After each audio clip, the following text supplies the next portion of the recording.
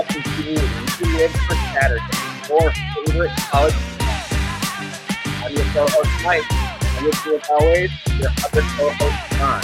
John, how you doing this Doing all right, man. Just, I'm a little sad. I got to be honest. I'm a little sad. It's the end of the college football season, and it's so depressing because we wait for so long for it to start, and it seems like it just takes forever. And then it's there. We all get excited. We all enjoy it, and it's gone in a blink of an eye. So here we are again, entering into another off season, but we had an awesome game last night, and there's a lot of really other great things to talk about here. Yeah, it was. It's an awesome game to talk about. I absolutely agree with that. It is weird how fast the season goes.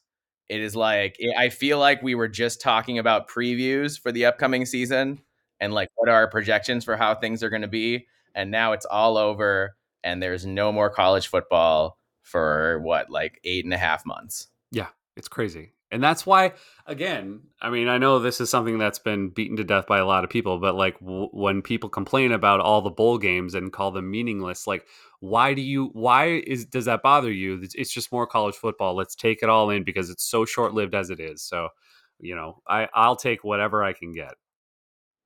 That's the thing. It's crazy. This isn't like basketball or baseball where you play a bajillion games and a bowl game is just one more. This is football. You only get 12 games. So having a bowl game, having that 13th game really fills out the end of the season and brings it to a meaningful conclusion. And Absolutely. Yeah, we can talk about when we get into, we can talk more about the bowl stuff when we get into the bowl conversation we're going to have. We're going to have a brief one. Let's do it. All right. Is there anything you want to say before we get going on this pod, John? Absolutely. As always, if you want to find We Live for Saturday, you can find us on Spotify, Apple Podcasts, Google Podcasts, and Podcast Addict. You can find us on Twitter at We Live for B1GSat. You can find Mike at Alibaba26, and you can find me, John, at Norwegian Gopher. You can also email us, We Live for Saturday, B1G at gmail.com. All right, awesome. And please rate and review the podcast. Please give us a 5-star review and leave behind a comment. If you leave behind a comment, we'll for sure read that on the air. But yes, reviews help other people find the podcast. So please do that. Give us that 5-star review. We really appreciate it. Yes, please. All right. So let's talk. Before we get into this game, let's talk about a few various items first. Sure. So I want to talk about Saban gave some interviews. Nick Saban, head coach of the Alabama Crimson Tide.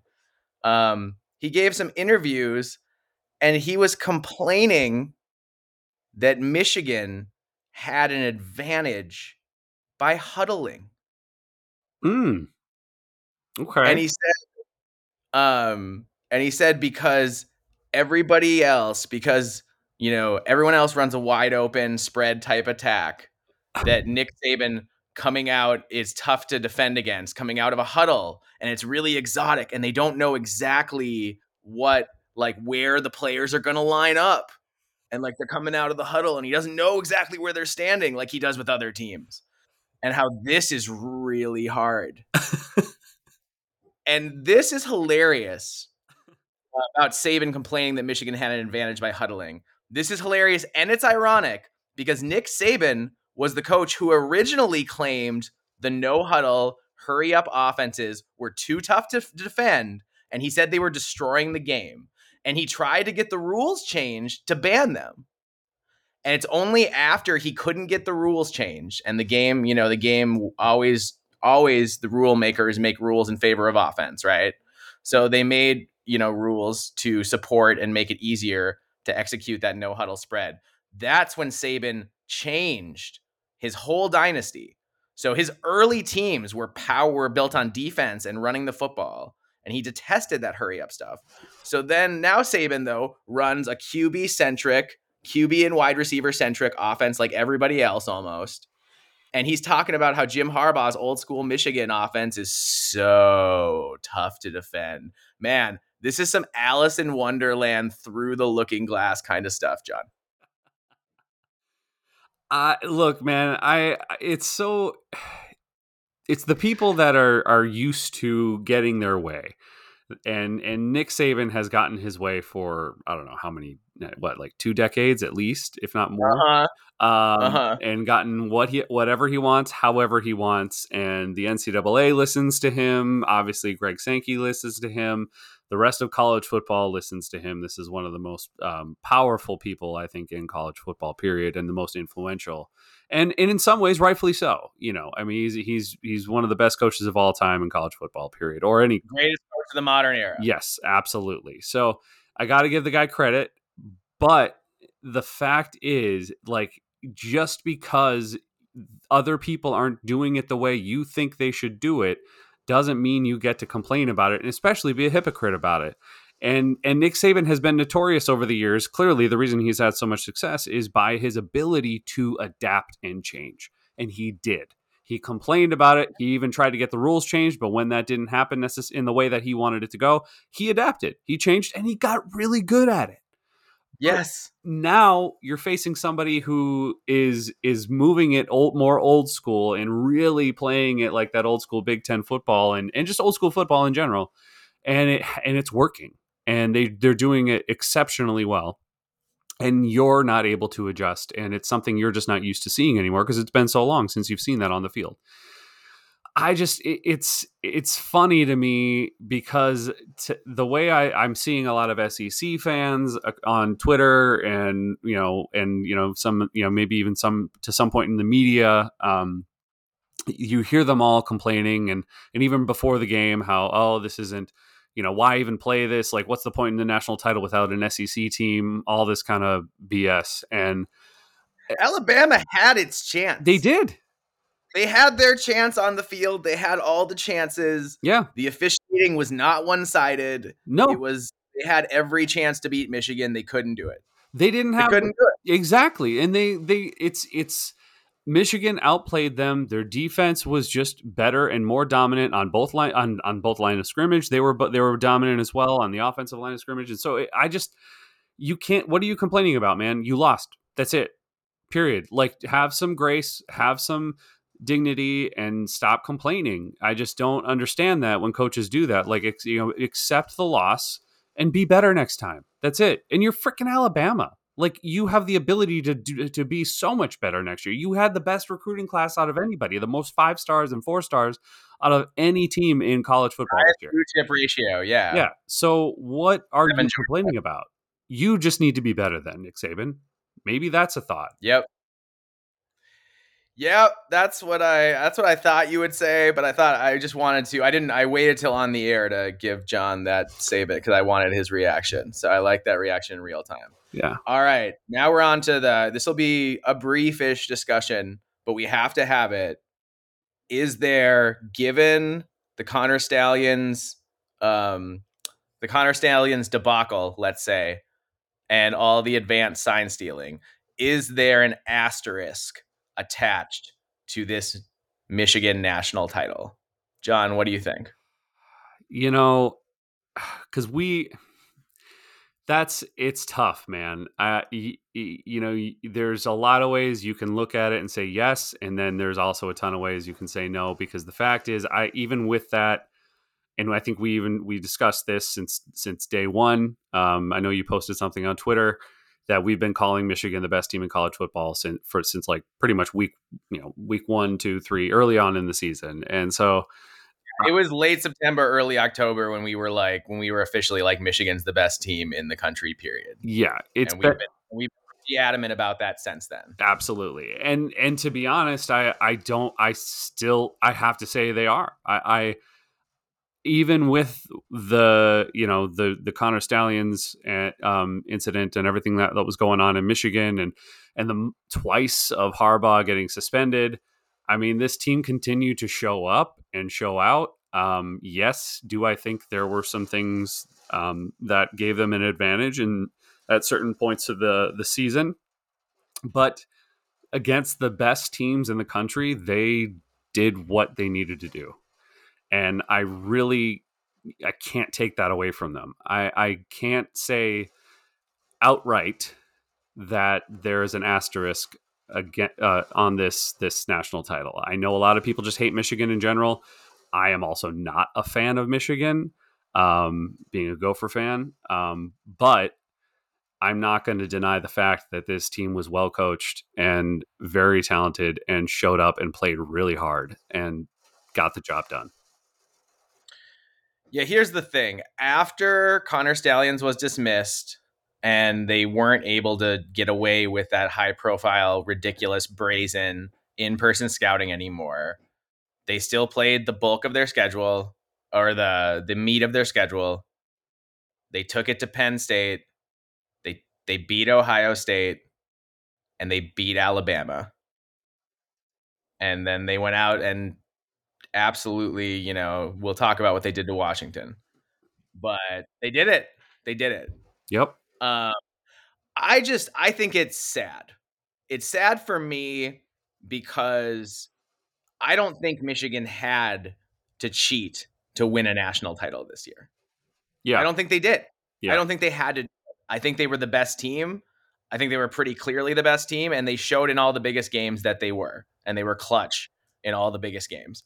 So I don't think they had to do it, and I wish they just hadn't have done it, and we didn't have to have that discussion, and we didn't have that cloud. It's going to be, I heard someone say, it's going to be a paragraph, in the article about this team. That's a paragraph. It is. You can't deny it. Harbaugh missed games, all that stuff happened. So but it's not an asterisk, because here's the thing. If that's an asterisk, then you have to go back to Cam Newton when he got blatantly paid. Yep. Right? If that's an asterisk, we could go back to a lot of national titles and talk about how somebody cheated one way or another. Yeah. So I don't think it's an asterisk, because this sport inherently is just a lot of people cheating a lot of the time. And the ones that are the best at it end up at the top generally. And that's I don't love that that's the system we have, but it just kind of is the way it is and always has been. Yep. So until someone stops you from blatantly cheating, which they finally did, people are going to blatantly cheat and they're going to exploit things until they're forced to stop. Yep. Absolutely. Right on. So, Michigan, I bet you thought we were going to go with the asterisk, fans. So, Michigan fans, I hope you didn't turn off the podcast. No asterisk. We said you earned the national title. No asterisk. So, we hope you didn't already turn this off. All right, moving on. Let's talk about the Bowl Challenge Cup, John. Yeah. Shall we? Let's do that, man. That sounds great. The Big Ten actually turns out to win the Bowl Challenge Cup this year. With a 6-4 record.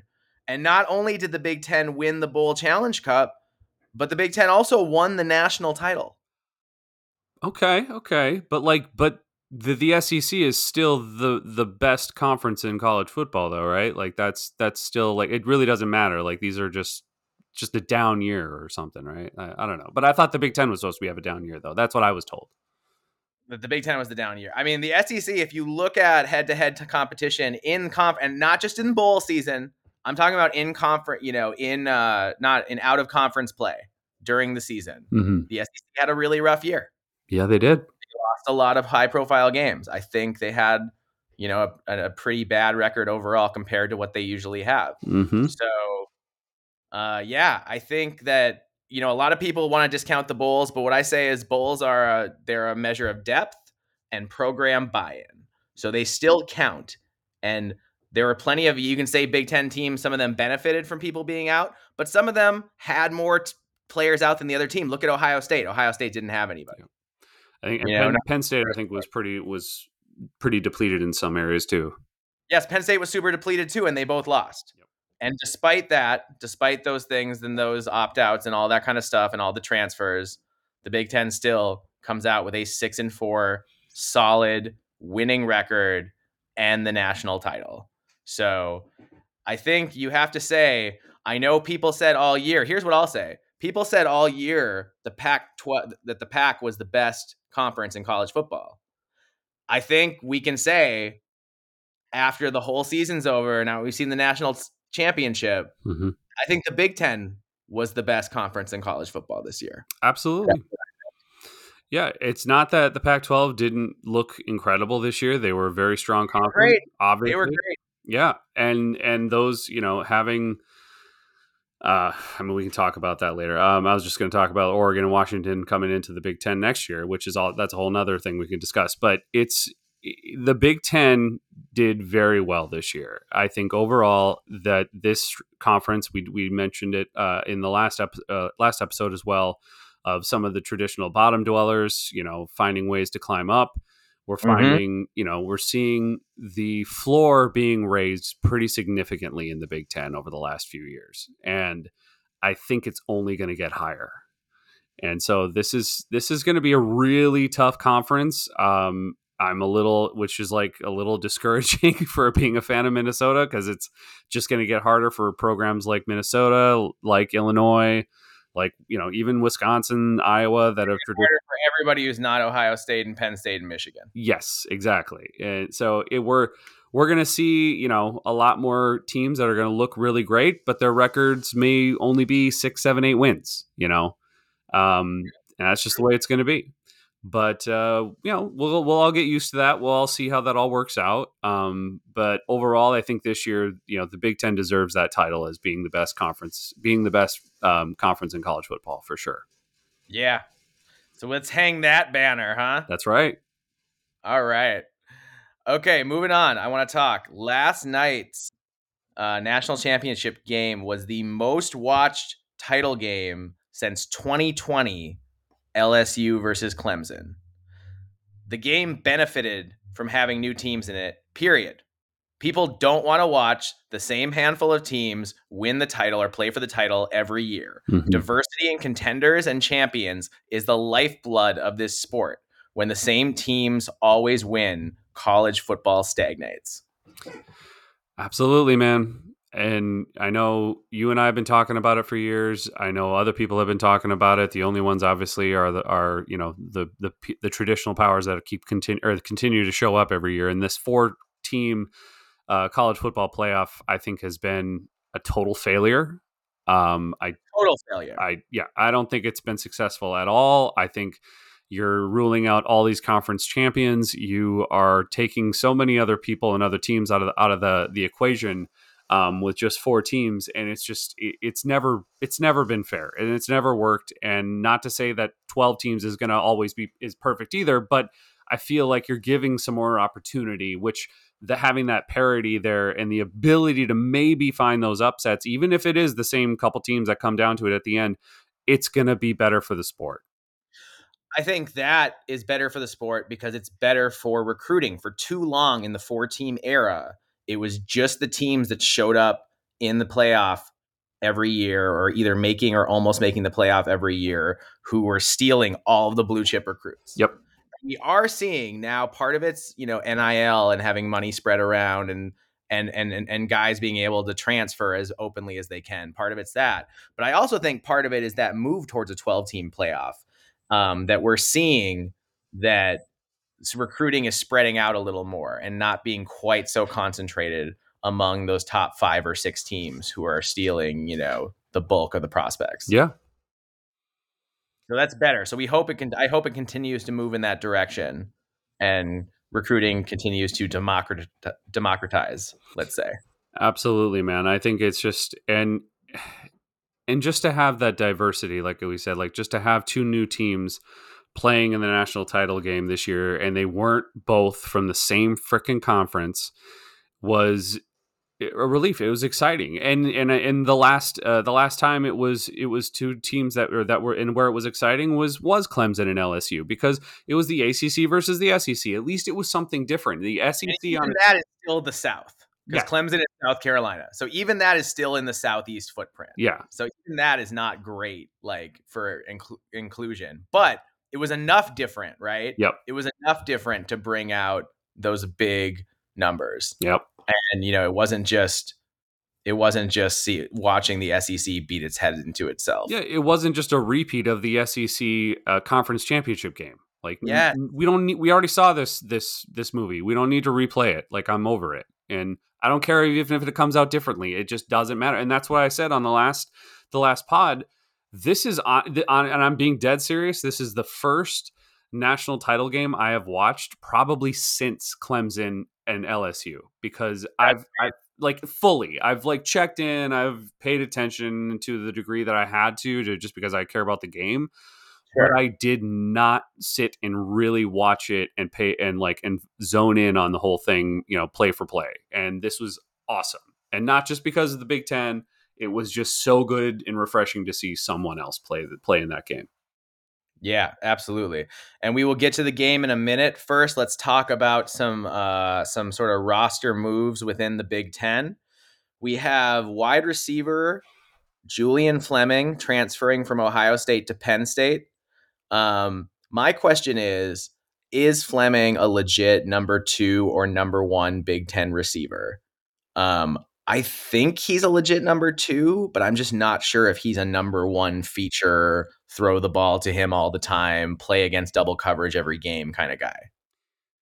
Yeah, I agree. I think he's definitely a solid number 2. I'm not sure either, and I'm not entirely sold yet that Penn State is where he would be be featured the most either, because I still have some questions when it comes to Drew Aller and that offense, being a pass heavy offense. I know that they throw a lot to their tight ends. They just don't seem to do a lot of, deep balls and throw it downfield, which maybe Julian Fleming can help out on that. I don't know. We're going to have to find out and see, but I think there's too many questions for me to make a definitive, choice on what he might be. But for sure, number 2. And I think he could definitely, there's definitely a possibility for number 1. We'll just see what Penn State and James Franklin decides to do. It's going to be really interesting because Penn State's got that new offensive coordinator coming in next year. Kotelnicki, something like that, from Kansas, I believe. So it'll be really interesting. I think Penn State needs to see, James Franklin he's gonna fire offensive coordinators until they have a great year on offense again. Yeah. Until they get what he had with Trace McSorley and Saquon Barkley, right? What he had with them. Until that happens again, he is gonna fire an offensive coordinator like every year until it happens. Yep. And I don't know if that's the best way to build, but I feel like he's eventually going to get it right. Yeah, I agree. I think he's got to eventually strike gold here, but it's just I'm not entirely sure. If you are, let's say you are an up and coming offensive coordinator and you're finding a lot of success, do you want to go to Penn State, knowing that if for some reason your system just doesn't click right away in year 1, that your head is on the chopping block? I mean, I don't know. I don't know if that might even drive away, prospective, staff members. I don't know. But again, I know Penn State has a lot of other things to offer money wise and other things too. So it's a really good hire, I think, though. I think this time they hit it out of the park. So all right. If James Franklin can't field a great offense next year, then I just don't know if it's going to happen again. That's where I'm at, because I do think the offensive coordinator is that much of an upgrade, and I do think they have enough talent coming back that they should be a team that is not just a juggernaut on defense. They should be a team that's really tough on offense too. Yeah, I think they'll have the tools. I'll just be interested to see how they use them. Yeah, for sure. Moving on, star Purdue edge rusher Nick Saban is transferring to Texas A&M. He is a baller, so that really sucks for Purdue, and that is one of the things in the transfer portal era that sucks, because he's a guy that Purdue probably wanted to spend the next 3 years building their defense around, and instead he's just gone, and that's just how it goes. It sucks because Ryan. I'm a little surprised Ryan Walters wasn't able to hold on to him. Being the defensive mind that he is, and A&M, man, that bag. God, I know. But again, and I get it. These are young guys. They see that money, and I can't blame them. But also we've seen A&M throw lots and lots and lots of money, and come up with nothing or barely anything. The question is, what's better for you as a player? Is it better to get the bag now, or is it better to be somewhere where they can build the defense or offense around you, and you can be the star, and then you can get drafted higher. Because ultimately, if you get drafted higher, that's where the real money is. Exactly. That's going to dwarf anything you make at the collegiate level in NIL. And that's where, you see these players make these decisions, and it's tough, man. It's a gamble for sure, because I'm sure Ryan Walters would have totally built that defense all around him, and he very well could have gotten drafted in the next, year. And we know Ryan Walters can coach defense. Yep. We don't know if he can build a program, but we know he can coach defense. Exactly. Yeah.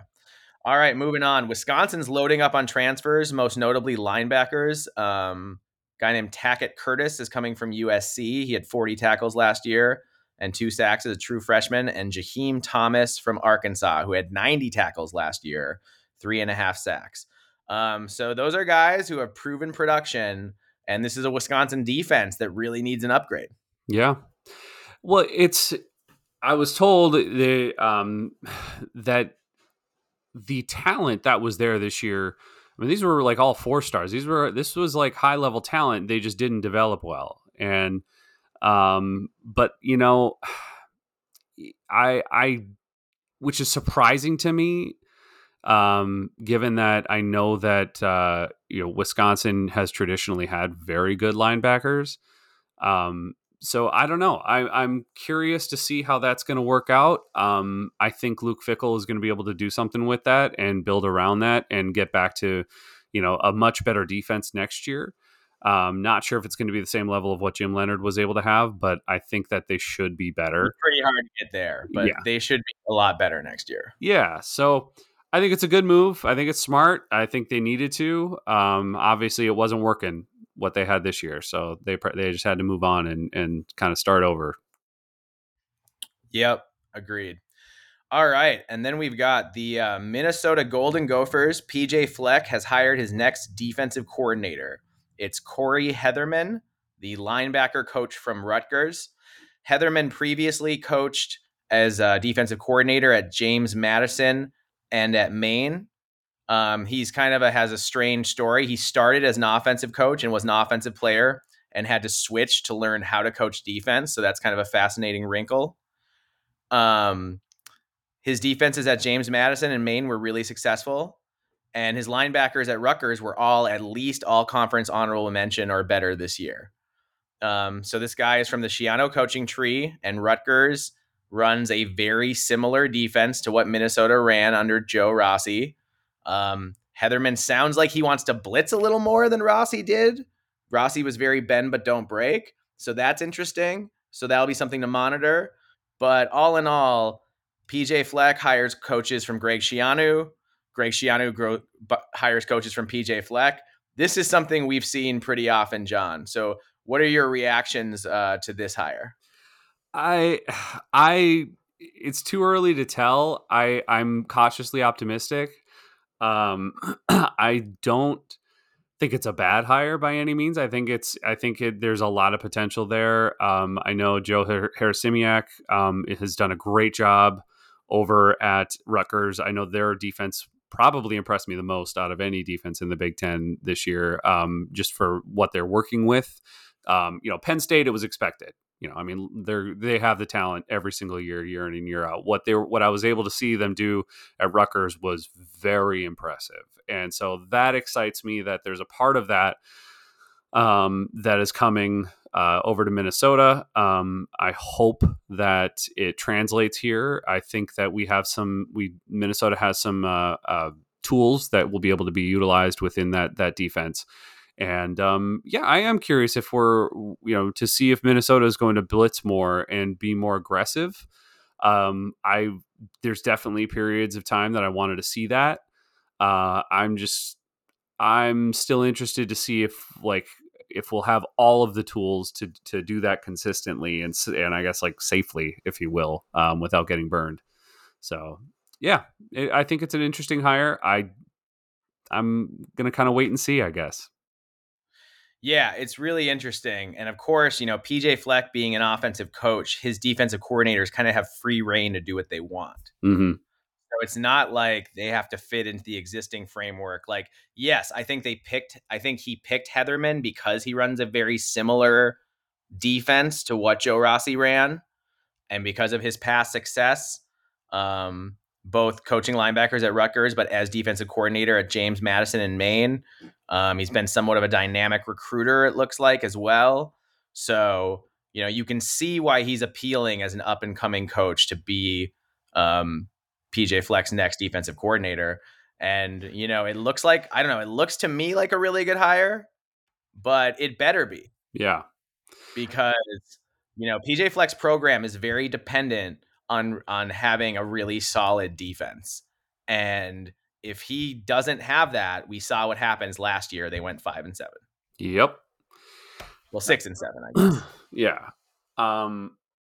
I think there's definitely potential to be pretty good, and I think there's enough tools on the team that it should be able to be pretty effective. I'm very intrigued. Let's just put it that way. I'm also before, I don't know if we didn't talk about this prior to our little pre-pod powwow here, but I also wanted to touch a little bit on the new special teams coordinator that's coming in. Bill Ligashevsky, I think. I believe that's correct, yeah. Yeah, from coming over from Syracuse. I know he was at Illinois. I know he's coached in the NFL. They were saying he's got a Super Bowl ring, all that kind of stuff. I've only heard just through the grapevine from some people from Illinois and Syracuse, and it's kind of a mixed bag.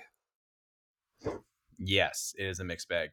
Here's what I'll say. This is not a scientific way to judge coaching hires, but I've found it's as effective as anything else.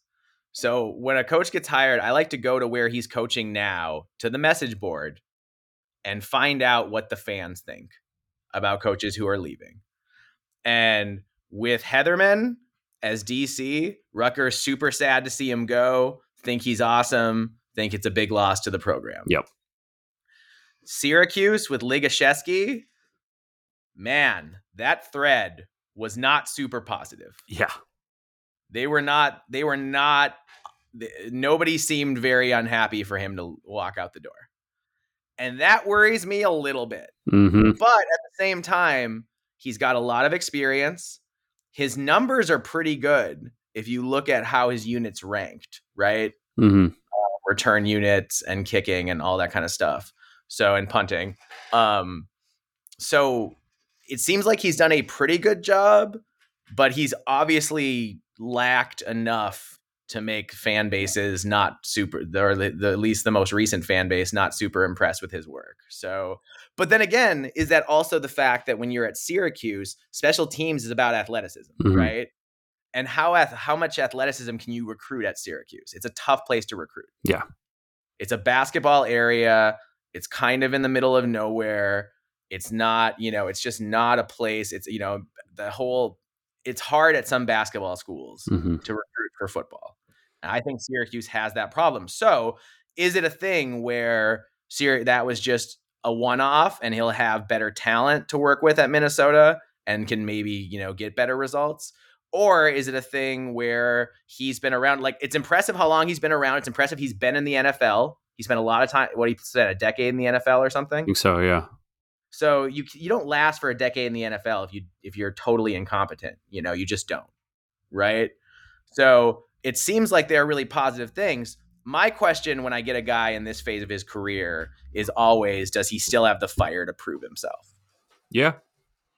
Because guys like that who have proven a lot, who have been around a lot, what's he been around, 39 years coaching? I think so, yeah, close to it. If 39, if not 40, yeah, something like that. So is that a guy, does he still have the and this, and I'm not saying they don't. There are plenty of older coaches who are great, okay? Like I'm not being ageist. I'm not saying that older coaches are bad for any means.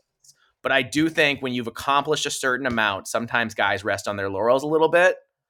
I think we saw that in the last staff when PJ Fleck had Brick Haley as D-line coach. It was rumored through the grapevine that he did not work very hard at recruiting or otherwise. So that's my question with a guy like Ligashevsky is like how hard is he going to be willing to work, and how bought in is he going to be on like row the boat? He's been coaching for 40 years. Row the boat is a very specific culture. Is he willing to go all in on that? PJ must think he is. So I'll give PJ credit because I wanted him to go out and make an adult hire and find someone who was a really accomplished, has a really good resume, and he did that. Yep. I'm just a little worried because his most recent stop had mixed results. Yeah, I'm concerned for the same reasons, but I'm also kind of like, well, where do we have to go from here? I mean, we go from Rob Wanger, so even if it just becomes a competent special teams unit where we're not, shooting ourselves in the foot, muffing punts, or, just all the other debacles that we saw over the years, especially this year. I'd be happy with that. I would be happy with just like consistent 10, 15 yard returns, some kind of, some kind of yardage on those returns. And so that would be, to me, that would be an improvement, and that's acceptable. I'd be okay with that. Yeah. Just get us out of the bottom. Yeah, out of the bottom for returns for sure. Minnesota, though, just had the Big Ten kicker of the year. So a big part of Legashevsky's job is going to be finding the next kicker and the next punter for Minnesota. Mhm. And he's got to nail those, right? Yeah. Like that's more important. That's more important than the return game put together. True. That he nailed the next kicker and punter. That's true. So these are two important hires for PJ Fleck. He needs to have gotten these right to compete in the new Big Ten. Yep. Or else he might find himself in a year or two on the hot seat. Yep. Right on. All right. Should we talk about this national title game? Let's do it. Yeah. Now everybody's been waiting with bated breath. Let's do this. Yeah. We have, for the last game of this season, the Michigan Wolverines 34, the Washington Huskies 13. Total yards, Washington had 301 to Michigan's 443. Both teams passed the ball okay, but neither threw the ball great. The difference in this game is that Michigan had over 300 yards rushing, while Washington managed just 46 yards on the ground. Washington also had 2 turnovers, while Michigan had none. So that was a difference there. And then the penalties were roughly even. For Michigan, QB J.J. McCarthy had a workman-like performance, going 10 for 18 for 140 yards, 7.8 yards per attempt, no TDs, but no picks as well. His QBR was just 58.4, but it didn't matter because J.J. McCarthy was not the focal point of the offense in this game. Michigan running backs Blake Corum and Donovan Edwards were the focal points of the offense this game, and they both eclipsed 100 yards. Corum was named game MVP. He finished with 134 yards on a gaudy 6.4 yards per rush, 2 TDs with a long run of 59 yards. An explosive and efficient day for Blake Corum. And yet, Donovan Edwards' stats were even wilder. Edwards ran the ball just 6 times, but had 104 yards rushing for an average of over 17 yards per rush. That's crazy, John. He had 2 40-plus yard TD runs in the first quarter of the game, and that set the tone for the entire night. McCarthy also chipped in 31 yards on the ground, which was key for the Wolverines. At receiver, they didn't do a ton, but the plays they made were big. Tight end Colston Loveland had 3 catches for 64 yards, including a 41-yard catch, which spurred a Michigan scoring drive. Wide receivers Roman Wilson and Cornelius Johnson each had 3 catches for a combined 79 yards. Wilson had a 37-yard completion, which flipped the field on a possession as well. On D, Michigan was incredible. Mike Sandristil had a banner game with 8 tackles, 6 solo, and an interception. He returned 81 yards to set up a Michigan touchdown, which iced the game. DB Keon had 6 tackles and 2 passes defended. And while Mason Graham didn't put up big stats, he was a terror at defensive tackle who blew up the line of scrimmage all night and had Michael Penix and the Husky running backs running for their lives all game long. Dude was an absolute wrecking ball all game and all year, really. I think he deserves a lot of praise in this game. For Washington, QB Michael Penix attempted 51 passes, but completed just 27 of them for 255 yards, but just 5 yards per attempt, 1 TD, and 2 back-breaking interceptions. His QBR was just 63. Star Husky running back Dylan Johnson was already banged up coming into the game, but he then proceeded to get hurt on the first play. So that was rough. He toughed it out, but ended up with just 33 yards and 11 carries. Michigan totally bottled up that Husky running game and dominated the line of scrimmage. For Washington, wide receiver Rome Odunze had 5 grabs for 87 yards, but Michael Penix missed him on multiple attempts where he was wide open. He could have had a much better game if Penix hadn't struggled so much. But Penix struggled because he was throwing in the teeth of that Michigan pass rush. Tight end Jack Westover had 5 catches for 42 yards, and star wide receivers Jalen Polk and Jalen McMillan were held to 10 catches, but for just 70 yards, although McMillan did score a touchdown. The Washington D really struggled to stop Michigan all night, although they had some good stretches of play in the middle of the game. It's at the beginning and the end of the game that they couldn't contain the Wolverines. John, what did you think about this national title game? This was fun. There was a little bit of back and forth. I for a while, anyways. I mean, I know Michigan pretty much. I gotta say, okay, they did pretty much dominate the majority of the game, but there was a solid 2 quarters where I was getting a little concerned. That Michigan started out obviously really hot. Donovan Edwards, I was like, whoa, MVP of the game, just incredible. He played his best game all season. Just in time.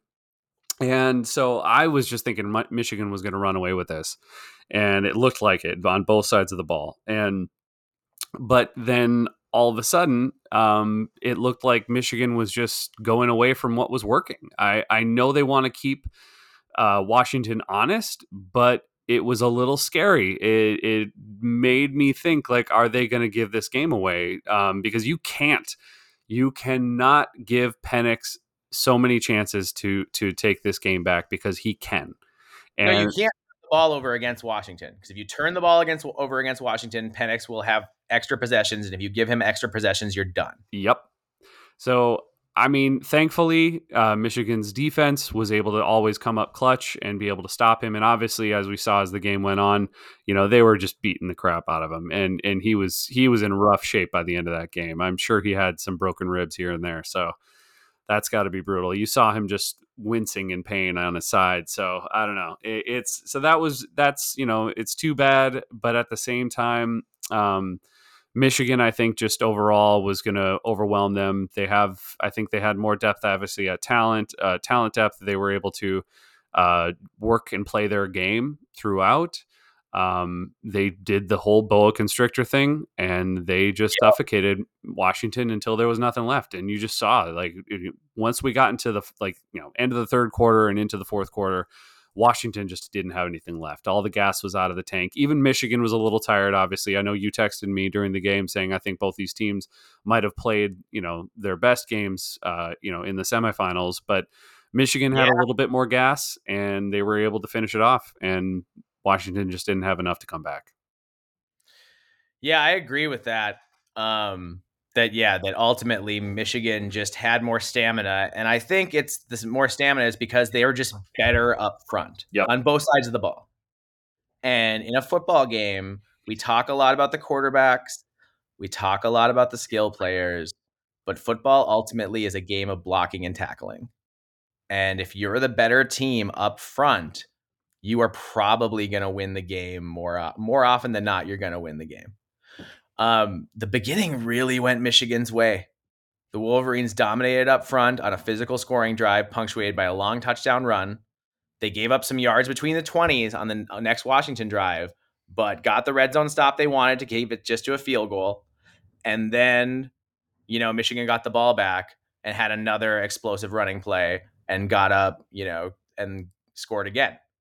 And that was, right then, Washington was in trouble, because I really felt like going into this game that if Washington was going to win, they needed to get ahead early. They needed to make Michigan play from behind and uncomfortable.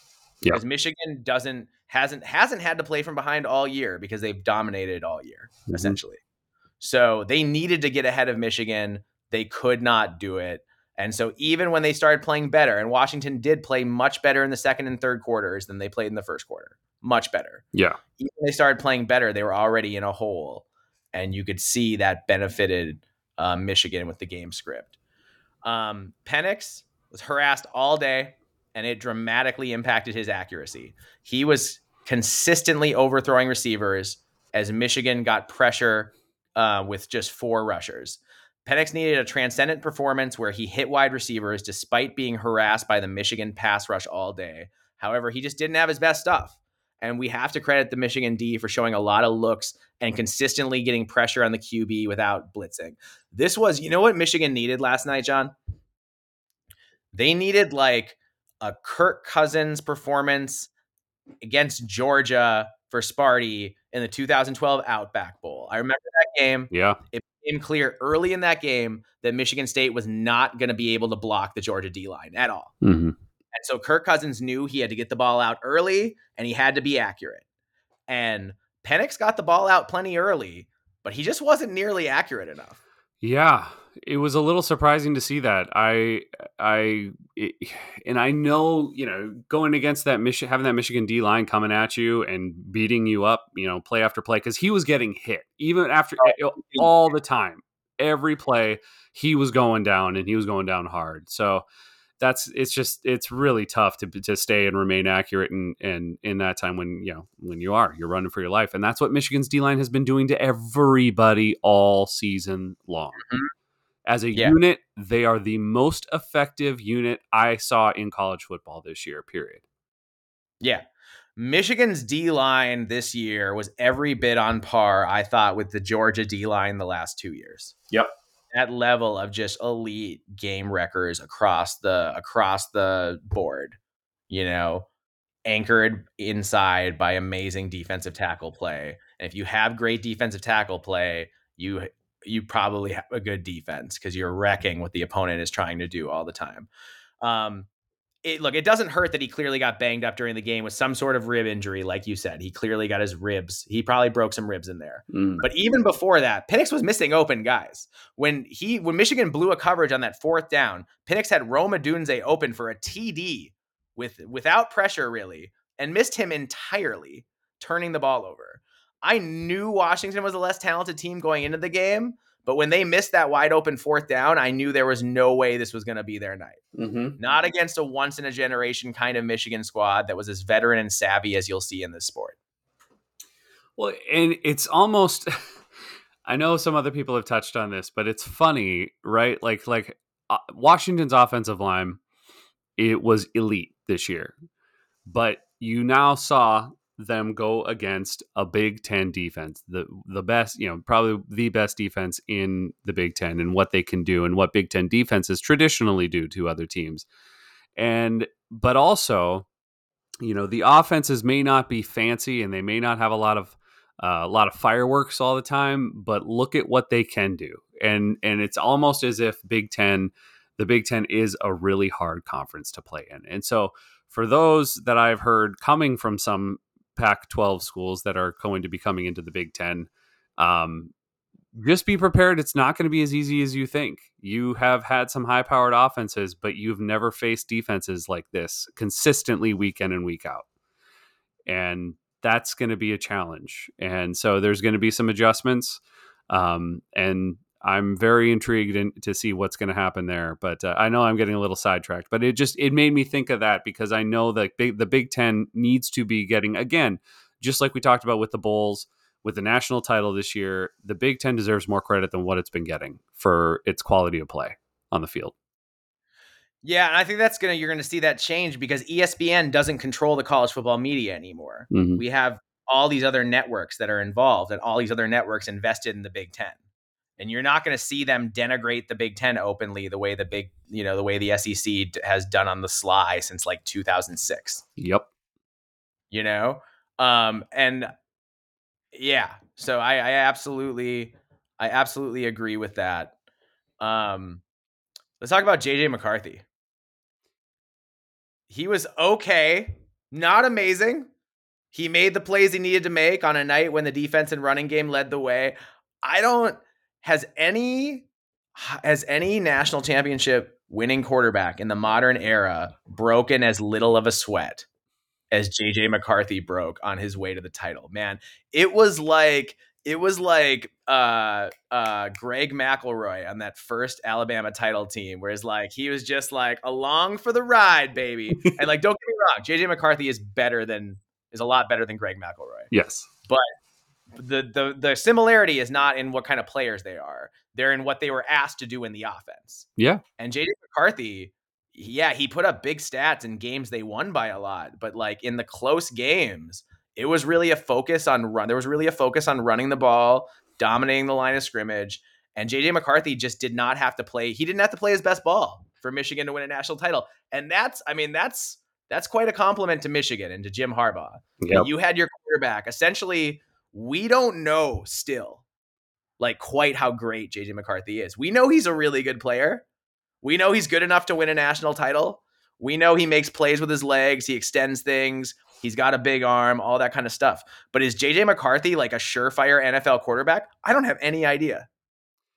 No idea. It's because it is a little confusing, like, because this year, like, you see him make ridiculous plays, like the one against Alabama off of his back foot. He's falling on the double pass. Yeah. Where he reached out and turned away from the line, grabbed it, turned, spun, sidearmed it, and it just like in stride, perfect pass. And like you see him do stuff like that, but he just didn't have to do stuff like that much. Yeah, so it's hard to tell. Like, is that like, can he do more of that consistently? Or is that just like is that just an every once in a while type of thing? I don't know, man. I think he's capable. I think, for someone like for JJ, I think like I would like to see him come back another year. I'd like to see him see what else he can do, because I think even Michigan fans have to agree that they're still not entirely sure what the extent of his talent really is at this point in time. We know he's good, but how good is he? Yeah, but is it smart for him to come back? Or do you go to the NFL on top of a national title, walking out that door thinking you're probably going to be a first round pick? Like, is it risky? Like, I'd like to see JJ McCarthy come back too, because I think I would like to see, next year, Michigan will still be really good. They're Michigan, right? They recruit at a top 10 level. But Michigan next year is not going to be what they are this year. No. You're not going to have all those veteran guys in all those positions. It's going to be a thing where they're going to need more from their quarterback next year than they needed from their quarterback this year. So does JJ McCarthy, does he relish that challenge? Is he like, oh yeah, I'm going to come back and show everybody, like when Jalen Hurts transferred from Alabama in a run heavy offense, went to Oklahoma and showed everybody he could throw the ball, right? Yeah. Is JJ McCarthy like, I want to come back and do that? Or is he like, hey, I won 3 Big Ten titles. I won a national title. I'm out of here. Mm-hmm. Let's call it good. I'm riding off into the sunset. I'm a Wolverine legend going to the NFL. And when Harbaugh was asked about it recently, he said that he couldn't tell JJ he wasn't ready. He said JJ is clearly ready for the NFL. That's what Harbaugh said. So is that a tip on what's going to happen? And the other thing is, does McCarthy want to come back if Harbaugh doesn't come back? Because I'm of the opinion that was, maybe we should segue into that. Yeah. I'm of the opinion that was Jim Harbaugh's last game at Michigan. And I think he's going to the NFL. I have to agree. Obviously there's a lot left to see here, but I do think he's had 1 foot in, 1 foot out for a few years now. And he's just the NFL every year. That's where he wants to be. And now he's won the national title. Exactly. So he's won a national title. He has wanted to win a Super Bowl forever. And so he's been there and he wants that back. I think he wants to actually finish the job. And so I wouldn't be surprised. And you're right. Yeah. I mean, will JJ want to come back if his coach is not there? And I would say no. I would then fully expect him to leave and enter the draft. But I guess like with Jim Harbaugh, man, you got to also think that there's got to be a part of him that is so sick of the controversy and everything like that year in and year out that's surrounding him, which he brings upon himself more often than not. Oh yeah, he openly antagonizes the NCAA. Yeah. And for a good reason, right? He's saying, hey, players need to get paid. And it is ridiculous that players do need to be employees. They should have been employees decades ago. Mm-hmm. They should be getting paid directly by the conferences out of all this TV revenue, livable good wages, because so much money is being made off of their labor. Yep. So they should be paid. Harbaugh's right about that.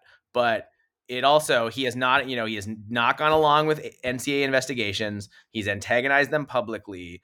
Harbaugh seems like he's done dealing with the NCAA to me. Yeah. And that's where I think that 6 games out of 15 this year. 6 games. He couldn't even be at the game because of 2 different suspensions.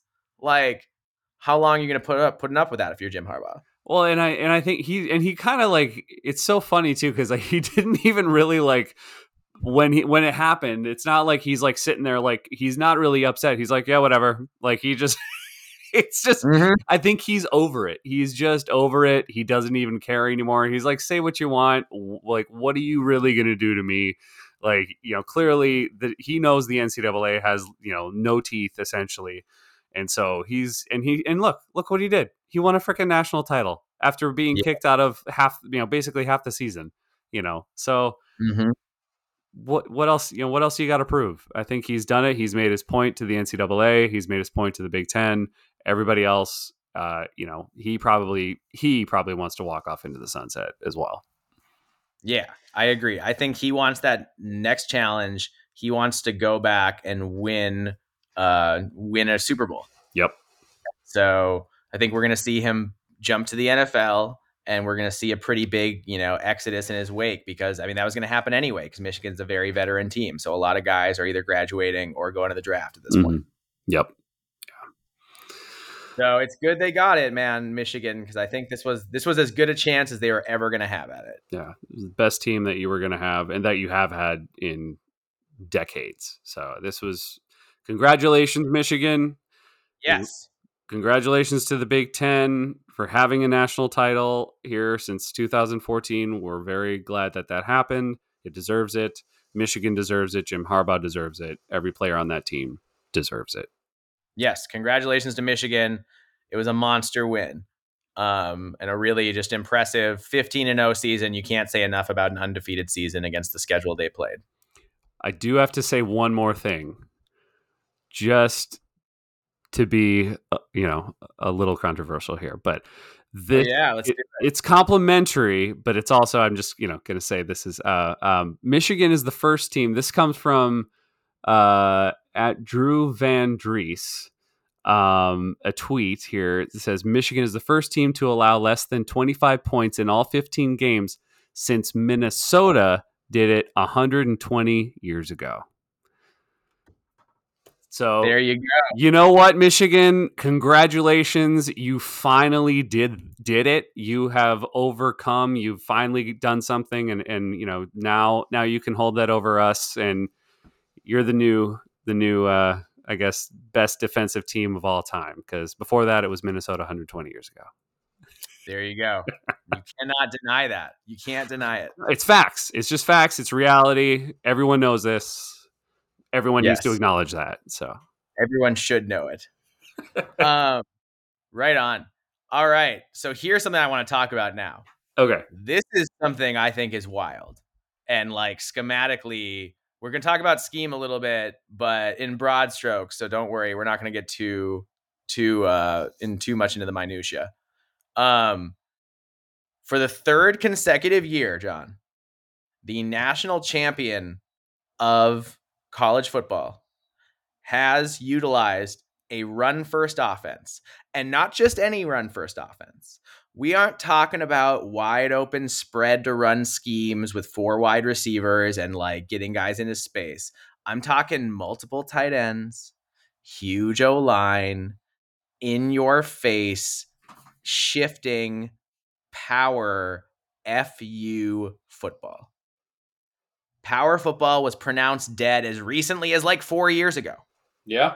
This season notwithstanding, even Nick Saban changed his tactics, and he abandoned the power football structure of his first few champions once he got Tua and Mac Jones and Bryce Young, and he started throwing it all over the yard and playing up tempo with a wide open offense focused on elite QB and wide receiver play. But that's not what we saw from Michigan this year, and it's not what we saw from Georgia the last 2 years. I don't think this means most teams will go back to power football, John, but I do think it means that at the highest levels of the sport, not only can you still win championships featuring the running game and limiting how much impact the QB has on the game as a whole, not exposing your QB and making him make a bunch of decisions where he might make some mistakes. Not only can you win titles with that, but that's how the last 3 teams have won national titles. JJ McCarthy did not have a prolific night last night. He threw for like 140 yards, completed like half of his passes. Didn't matter at all. And I think it's fair to say that power football is fully back. And it'll be interesting to see how many elite teams mimic this strategy. And I would say even in the Big Ten, because there's only so many elite QBs to go around, right? Yep. Who can throw it all over the yard and run that kind of ball. So I think Ohio State getting Will Howard is really telling, as I think it signals a return to like an Urban Meyer power style spread where you feature the QB as a passer and as a runner. Mm-hmm. That is way different than the drop back and pick you apart Ryan Day offenses we are used to seeing.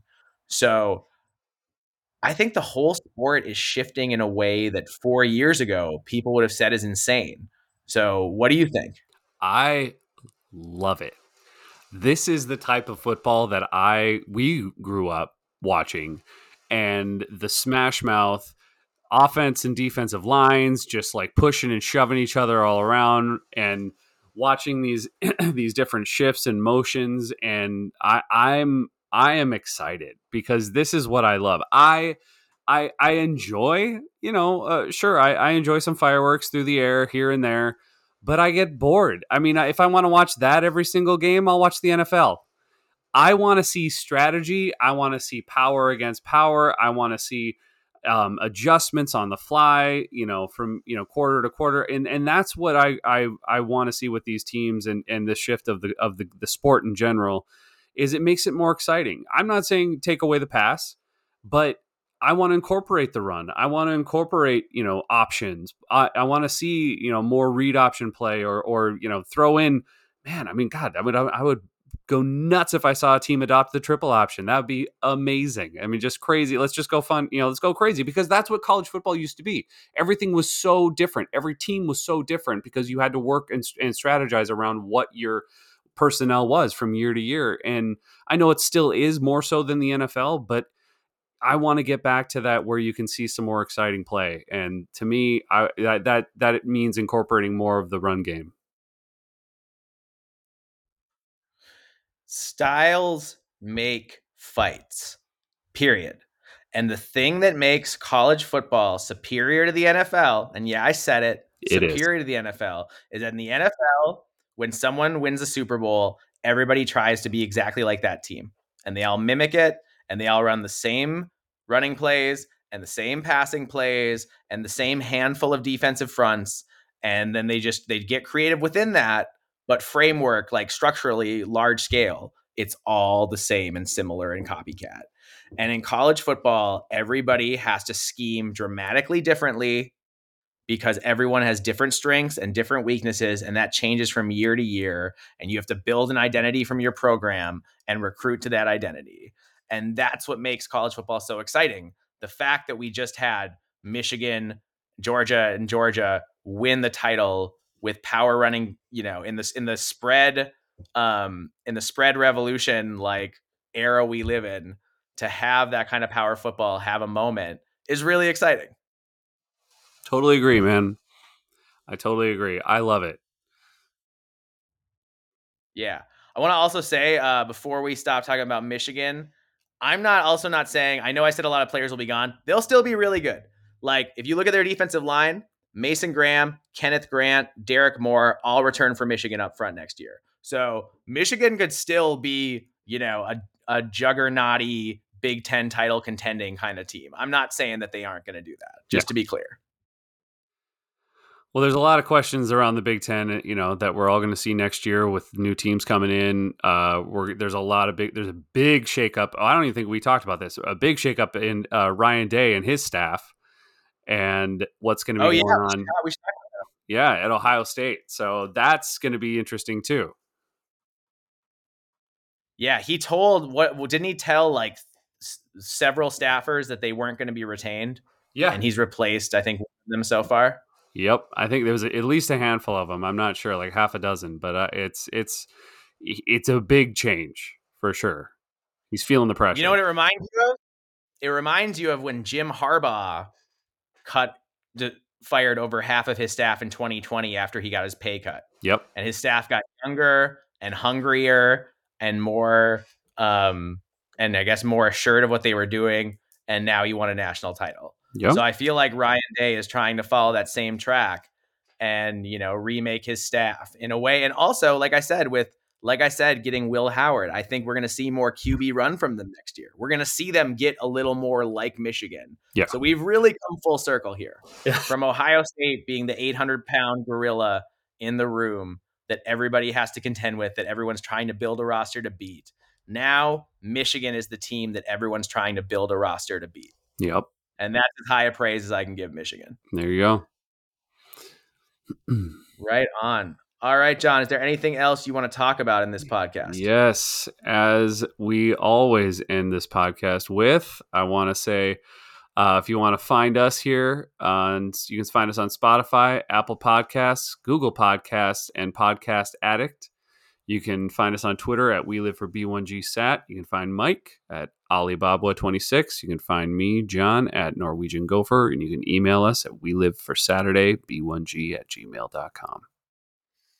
Awesome. And like I said before, please do leave 5-star reviews and comments. They really help us, find more listeners for the podcast. So we really appreciate that. Please, yes. All right. Here we are. Over an hour and 5 minutes into this thing, hour and 6 minutes into this thing. So it's been fun. Thanks for rocking with us. We will be back soon with more content. Don't worry. We are going away. We are not going away. We will still continue. Not like we will still continue. Tom, what do you have to say to people? Welcome to the off season. Yes, welcome to the off season. All right. Good to see you, everybody.